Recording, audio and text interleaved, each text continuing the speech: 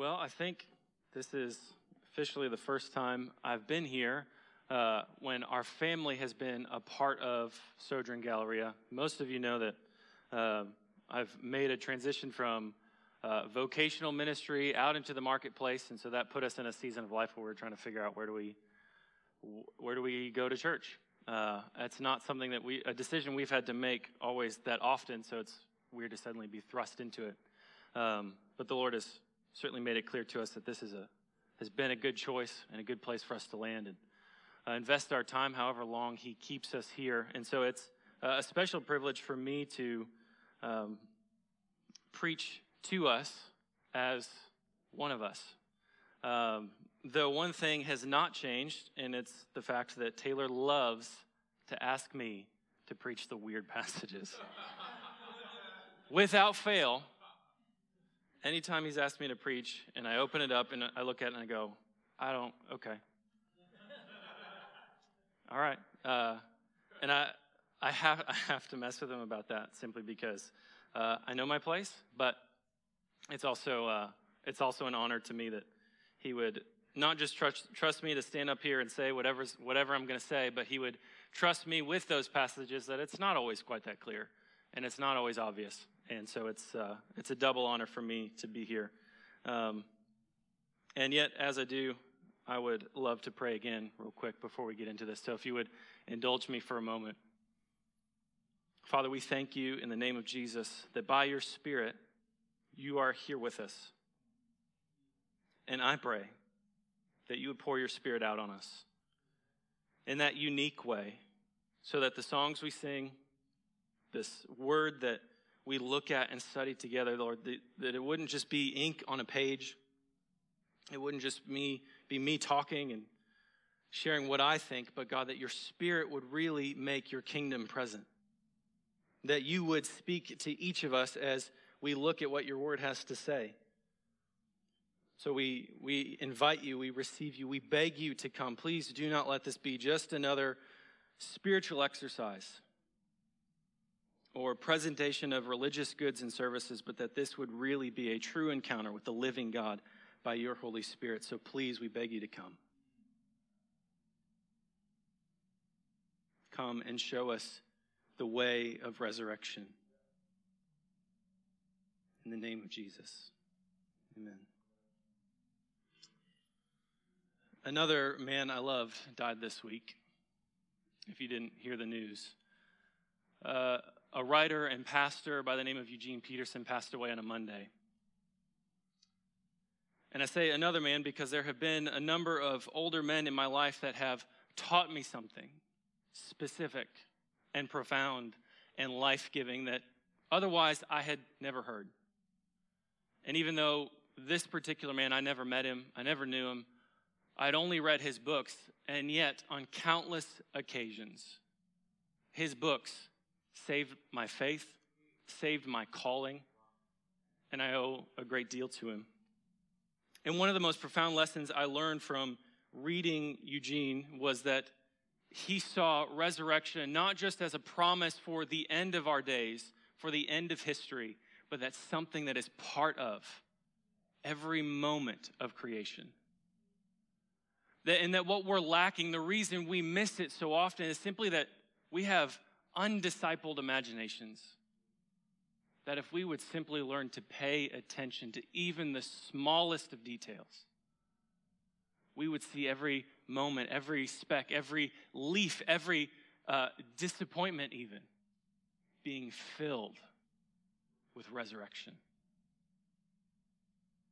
And when we come to a chapter like this, it would be easy, convenient even, for us to simply pass over it because, well, when Paul writes these letters, he just kind of follows the convention of his day. And so this is just sort of wrapping up some small business, little details before he sends off this letter. But one of the things that struck me after that moment when Taylor asked, hey, would you preach this passage? And I go, sure, let me look at it and go, okay.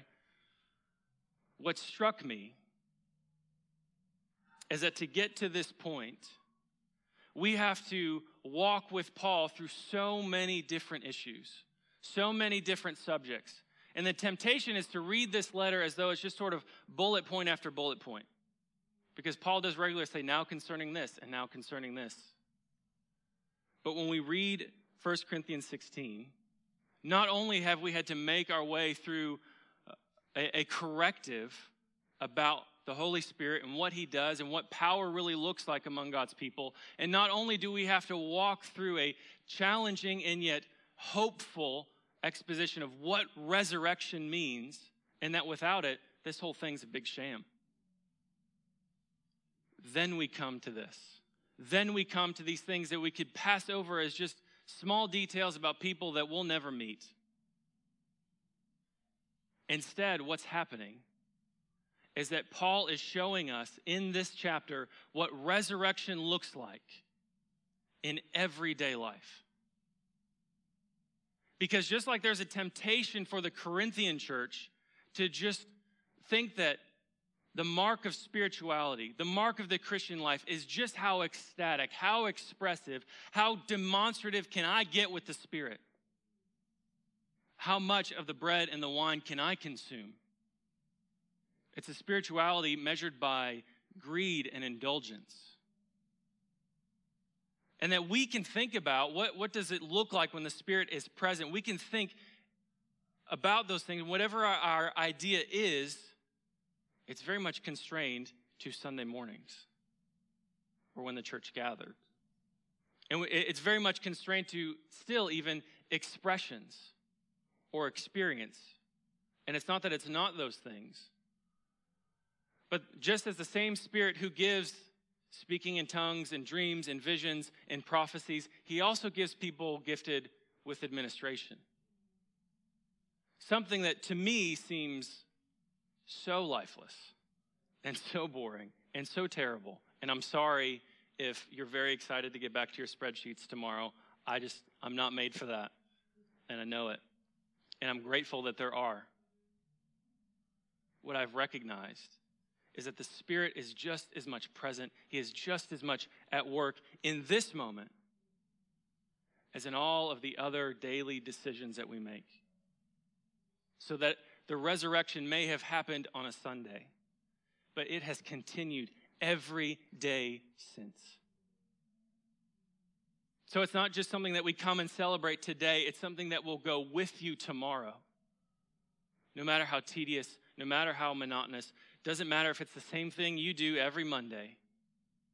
It doesn't matter if the person that you have to meet with is the same contentious person that you just cannot stand and you dread every Sunday night. The Spirit is present. The resurrection is happening. And what we have for us this morning is a lesson in learning to recognize where the Spirit's at work. Precisely in those places that we're tempted to overlook. Precisely in those ways that we're tempted not to think about. And so when we come into this part of the letter, remember that we have gotten to this point because we have already talked about the Spirit of God. We've already talked about the resurrection. And so when we're coming into these details, we need to bring that truth with us. And what we see when we get there, when we remember those truths that we're carrying with us all the way through this letter, is that we recognize first and foremost, starting in verse 1, that the Spirit's work of resurrection makes us intentionally generous. Because look at Paul's language as he's talking about these details, not just a collection for the church, and not just something that he has directed other churches to do, but there's an element of purposefulness to it. As Paul says in verse 2, that on the first day of every week, each of you is to put something aside and store it up, as he may prosper, so that there'll be no collecting when I come. And I think it's fair to say there's probably a couple reasons why Paul is saying this to the Corinthian church. Number one is that Corinth was well known for having golden-tongued preachers just come on through. They loved the flowery language. They love speakers that could come in and make them feel something, even though they recognize what they're saying means nothing. It's why at the beginning of this letter, Paul says that I came to you with nothing but preaching the gospel. because he did not want them to confuse the transformation and the power of his words for just another skilled speaker. He needed them to understand that what he was talking about was nothing less than God himself. So he didn't talk pretty when he came to Corinth, because he knew they were used to being manipulated out of their money. And the second thing, as he talks about in other places, is that generosity is something that God celebrates. And that generosity isn't measured by the amount that's given, but generosity is measured by how much it costs you, how much you sacrifice to meet somebody's need. And that doesn't have to be monetarily. Because where he goes from here is that he begins to talk about his desire to spend time with them, to be with them, to not just rush on through. That the generosity that Paul is not just teaching them about, but wants to model for them, is the generosity of our entire lives. That every part of us. And so Paul is willing to put off meeting with them because he wants to give more of himself to them. And we know from the second letter and in other places where he writes that this meeting was not going to be easy. And in fact, it was incredibly painful. And yet Paul still wanted to pour himself out for these people. His heart broke for them. Even though they accused him of terrible things and wanted to diminish his place in the kingdom of God and the work that God was calling him to do, because there were these other guys that called themselves super apostles. And we know they're super apostles because look at how well they talk and how well they dress and how expressive they are. It's this great display. And yet Paul continues to call them back to this simple idea that the power of God present among us, that the reality of the resurrection, that it is first and foremost not seen in something demonstrative, something exciting.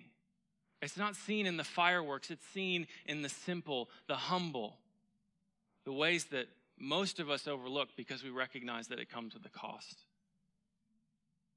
And whether that's a cost of our time or a cost of our money, that generosity is one of the greatest marks of the power of the Spirit and the reality of resurrection at work among us.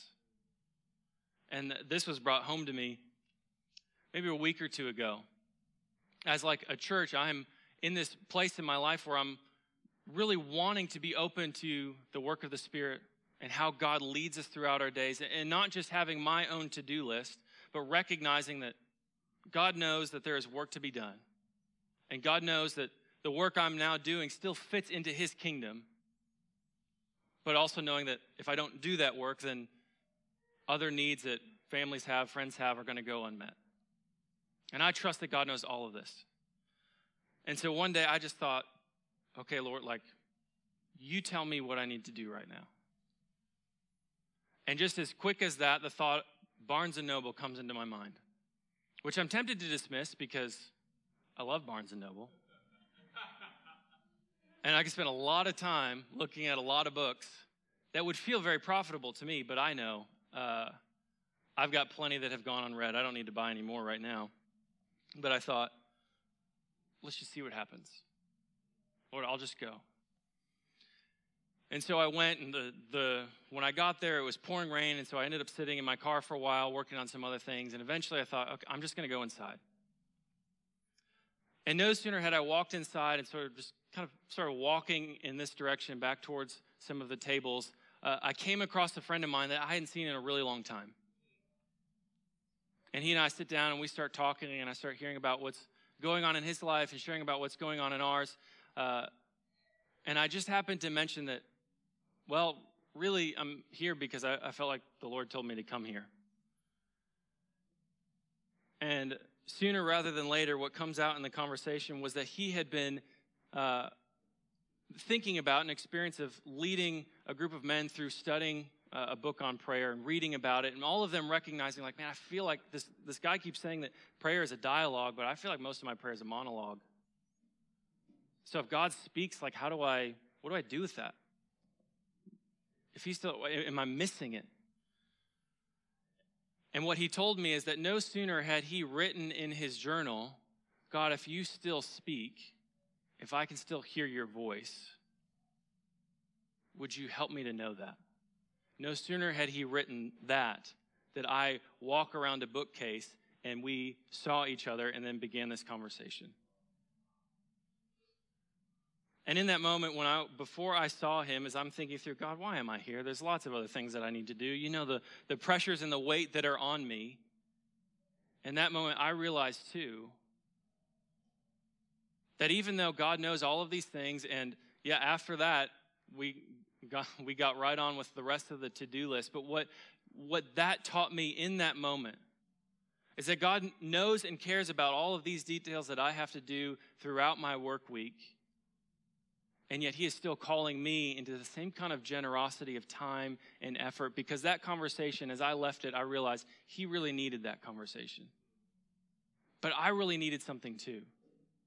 I really needed to be reminded that just because my job title is not pastor doesn't mean that I don't have something to give to a brother, that I don't have something to offer them, that there's not still ways that I can serve them.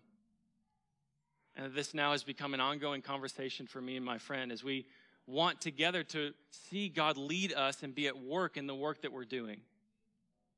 Because we know that the various things that we're doing are still very much of what God is doing in the world. So maybe if we learn to walk with him and can sort of make our to-do list a little bit more tentative, that we can begin to live out this spirit-filled resurrection kind of generosity that's not just marked by dollars or a Sunday experience, but marks our entire lives. And Paul is quite clearly wanting to remind the church of that. But the other thing that he does, the other way that he shows us the way that the Spirit is at work and the resurrection is happening on a Monday, is that he calls the church, he reminds the church to receive diverse leadership. Because when we read through this, it ought to strike you that from verses 10 through verse 18, he mentions 3 different key leaders.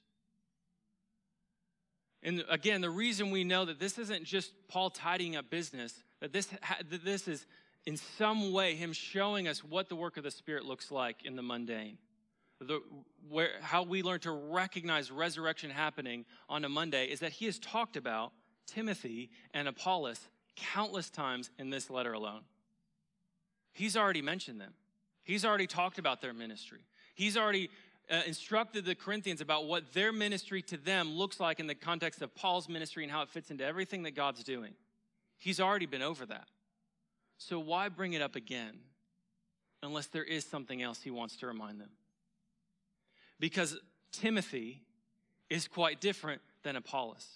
And both of them are praised for something different than what he praises Stephanas and these other men in verses 15 through 17. That each of them in their own way has embodied and led the people in Corinth. And yet they're very different. Apollos was known as this incredibly powerful preacher.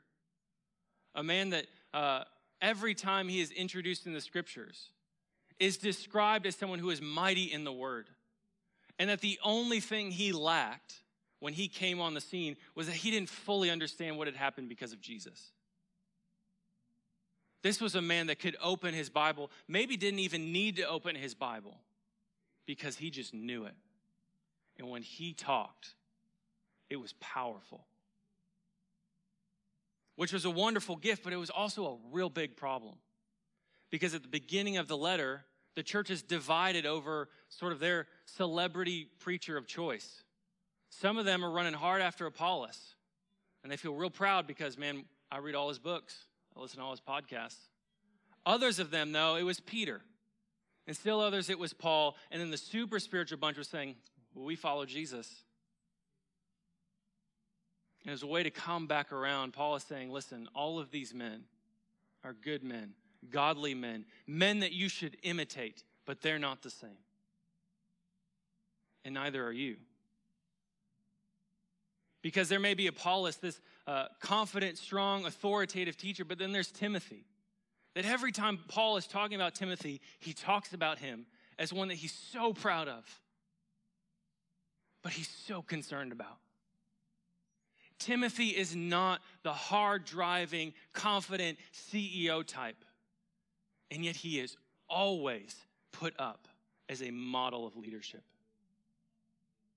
It's not an accident that when Paul is writing to Timothy, and he is talking about what sets apart a person for leadership, he says nothing about experience, about background, about credentials, all of the things we love, all of the things that even our churches obsess about and have convinced ourselves this is what will make an effective leader, whether it's parishes or churches or whatever. He says none of it. What does he say to Timothy? What kind of man are you, Timothy? That's what matters.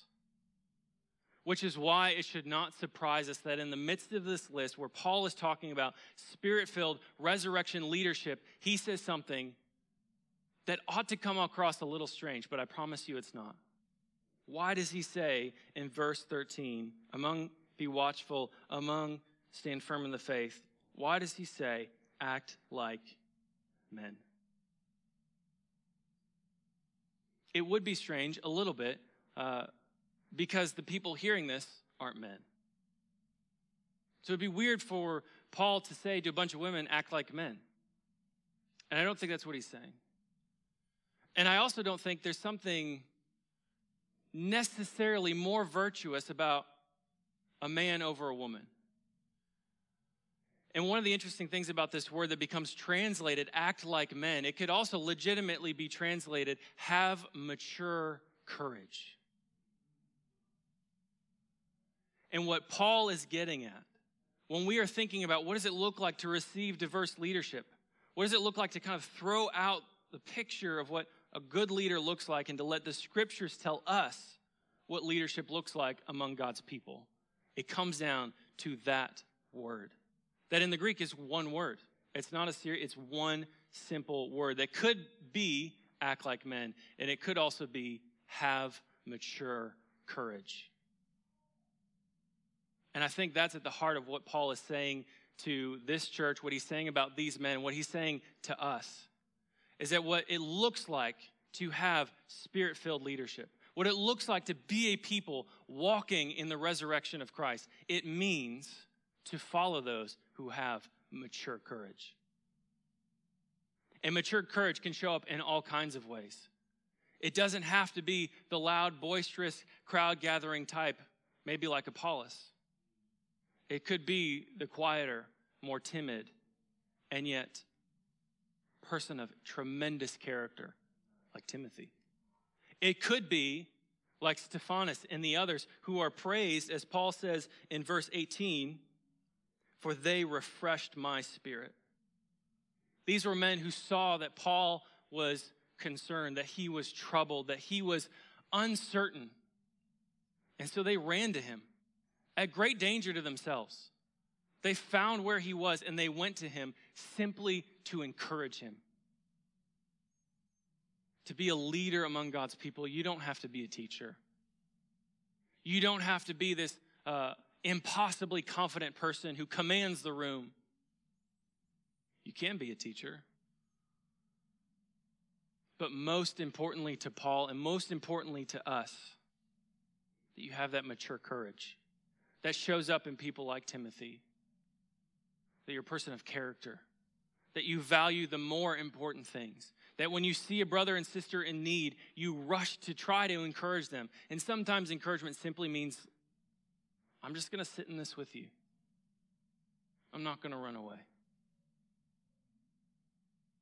And yet Paul gives us these three distinct pictures as both a reminder and a correction to us that most of our ideas of leadership aren't really that great, nor are they that healthy, or let's be honest, really that effective.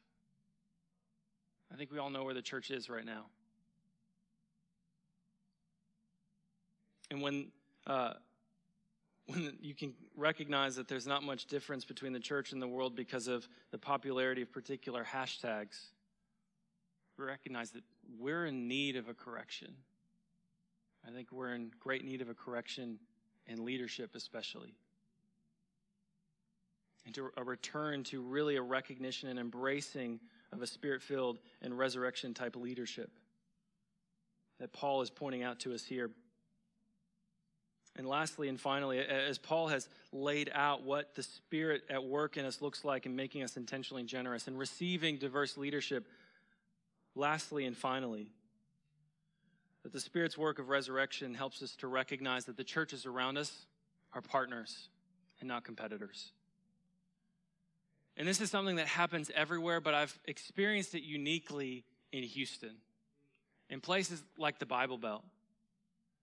That for all of our spirituality and all of our desire to worship God and all of our desire to know Him and all of our desire to share the gospel with people around us, it's far more common that what actually happens is we divide over really small, petty things. That we may have 99% of the faith in common, but we'll focus on that 1%. So we may be convinced in our reformed convictions, but we'll find that one church that maybe it's a little bit more less reformed, and we're like, those guys down the street, man. We'll find things to critique them about. That at the end of the day, we have to wonder, how much does that really matter?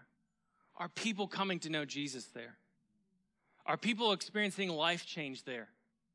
It doesn't matter if they do worship a different way. It doesn't matter if they're located in a different place. It doesn't matter if they're okay with people driving from all ends of the world, otherwise known as the different corners of Houston. It doesn't matter.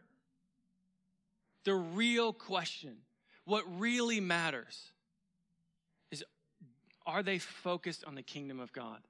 Do they care whether or not people die in their sins, or they are extending every offer possible for people to know Him? Are they doing that? Do they believe in what's most essential? Then what's the problem?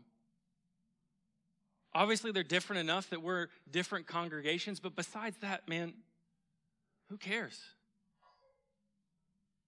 And let me push in on one in particular. I know Reformed guys love to make their opinions about Joel Osteen known. And number one, I don't think he cares. And number two, I have been that person myself over the years until I started to meet people that told me story after story of friends and family and ultimately themselves, that even though God led them to other places since their time there, they met Jesus there. And what can I say about that? Just like there's a real temptation for us in this church that gathers in this space in the shadow of lots of big churches, lots of well-known churches. It's so easy. So easy for us to let that cynicism run its course, masquerading as spiritual maturity. Super easy. But let's be honest, most of that is actually jealousy. We're jealous that more people aren't showing up at our church like that. And so we find ways to sort of prop ourselves up. We find ways to tell ourselves that somehow we're better. But can I offer something to you that I know this has been direct and blunt, but I don't always know how else to say things.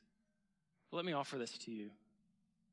There are men and women and children right now, as we gather here, are gathering there. And as we speak, God is changing their heart. What is not to celebrate about that? What's not to love about that?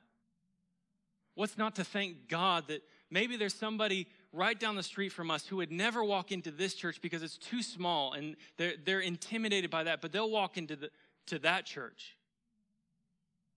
God can reach them there just as much as He can reach them here. And let's thank God for that. That whether we would get in a room with those leaders and whether it would be pleasurable or not, the fact is we are partners in the work that God is doing. And we have the mindset of partnership and not competition. That is part of the way we begin to train our imaginations, as Eugene taught me so many times. It's a way that we begin to recognize all of the ways God can be at work in powerful ways, in places we would convince ourselves he can't work there. He can't work with smoke and lasers and spinning globes. Of course he can. Of course he can.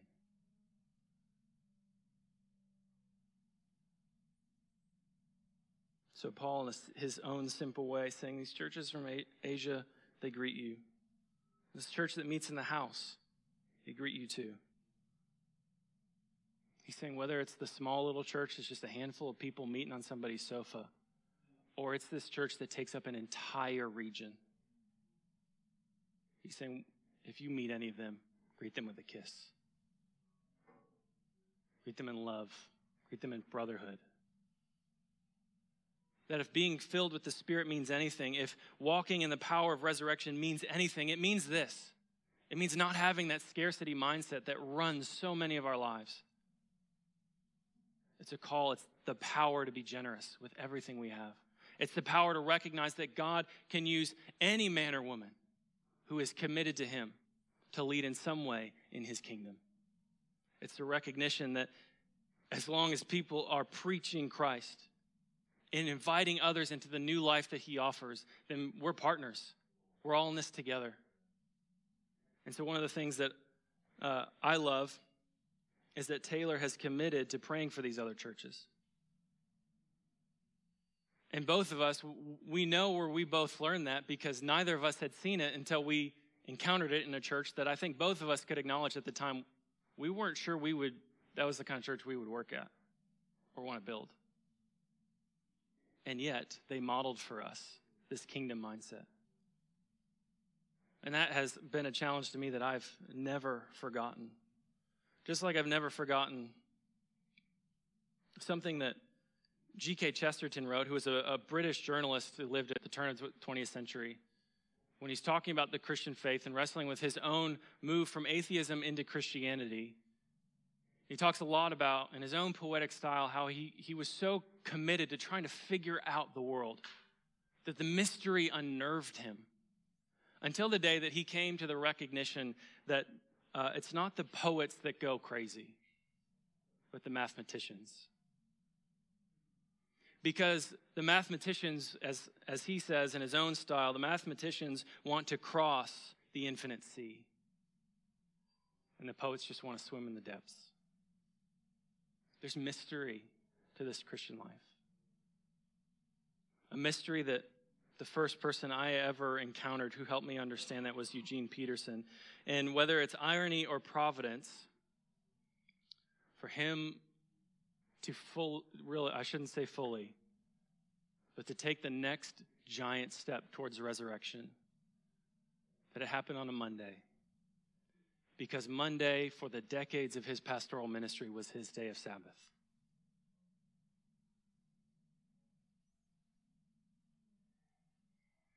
And so while you and I are still getting our small, tiny glimpse of resurrection tomorrow, Eugene got a real big taste of it last week. And so much of the mystery that he taught me to understand, he's now seeing face to face. So much of the mystery that he, like Paul, invites us into. To not try to cross these mysteries like mathematicians because we're just going to go crazy. We're just going to get frustrated and we're just going to throw it all out tomorrow. But to learn like the poet, to recognize there's more to be experienced here than understood. And I just want that. Let's pray. Father, we thank you that you don't ask us to figure everything out. And just like you told Moses, there are the things that I've made clear to you, those are for you and for your children and for every generation after you. But there are things that you cannot know, that you won't know, and those are mine. God, thank you that we don't have to bear the weight of untangling these great mysteries, but you make it so clear to us what is most essential. And that even more than that, you pour yourself out to be with us, to be right here, to not just be with us, God, but in us. That all those who are brought into your family, God, we get to be filled with you so that you go with us everywhere we go. And as we step into our week tomorrow, we step into those things that we're tempted to believe this is not part of what God's doing. God cares, but he's a good dad, but like that's the only reason he cares. God, you're just as much with us on Monday morning as you are right now. God, give us the eyes to see that. Give us the ears to hear your voice as you are speaking to us in those conference rooms, as you are leading us in those team meetings. Make us sensitive to you so that we could really live and experience the fact that we are resurrection people, not just in that day to come, but with every step along the way until that day.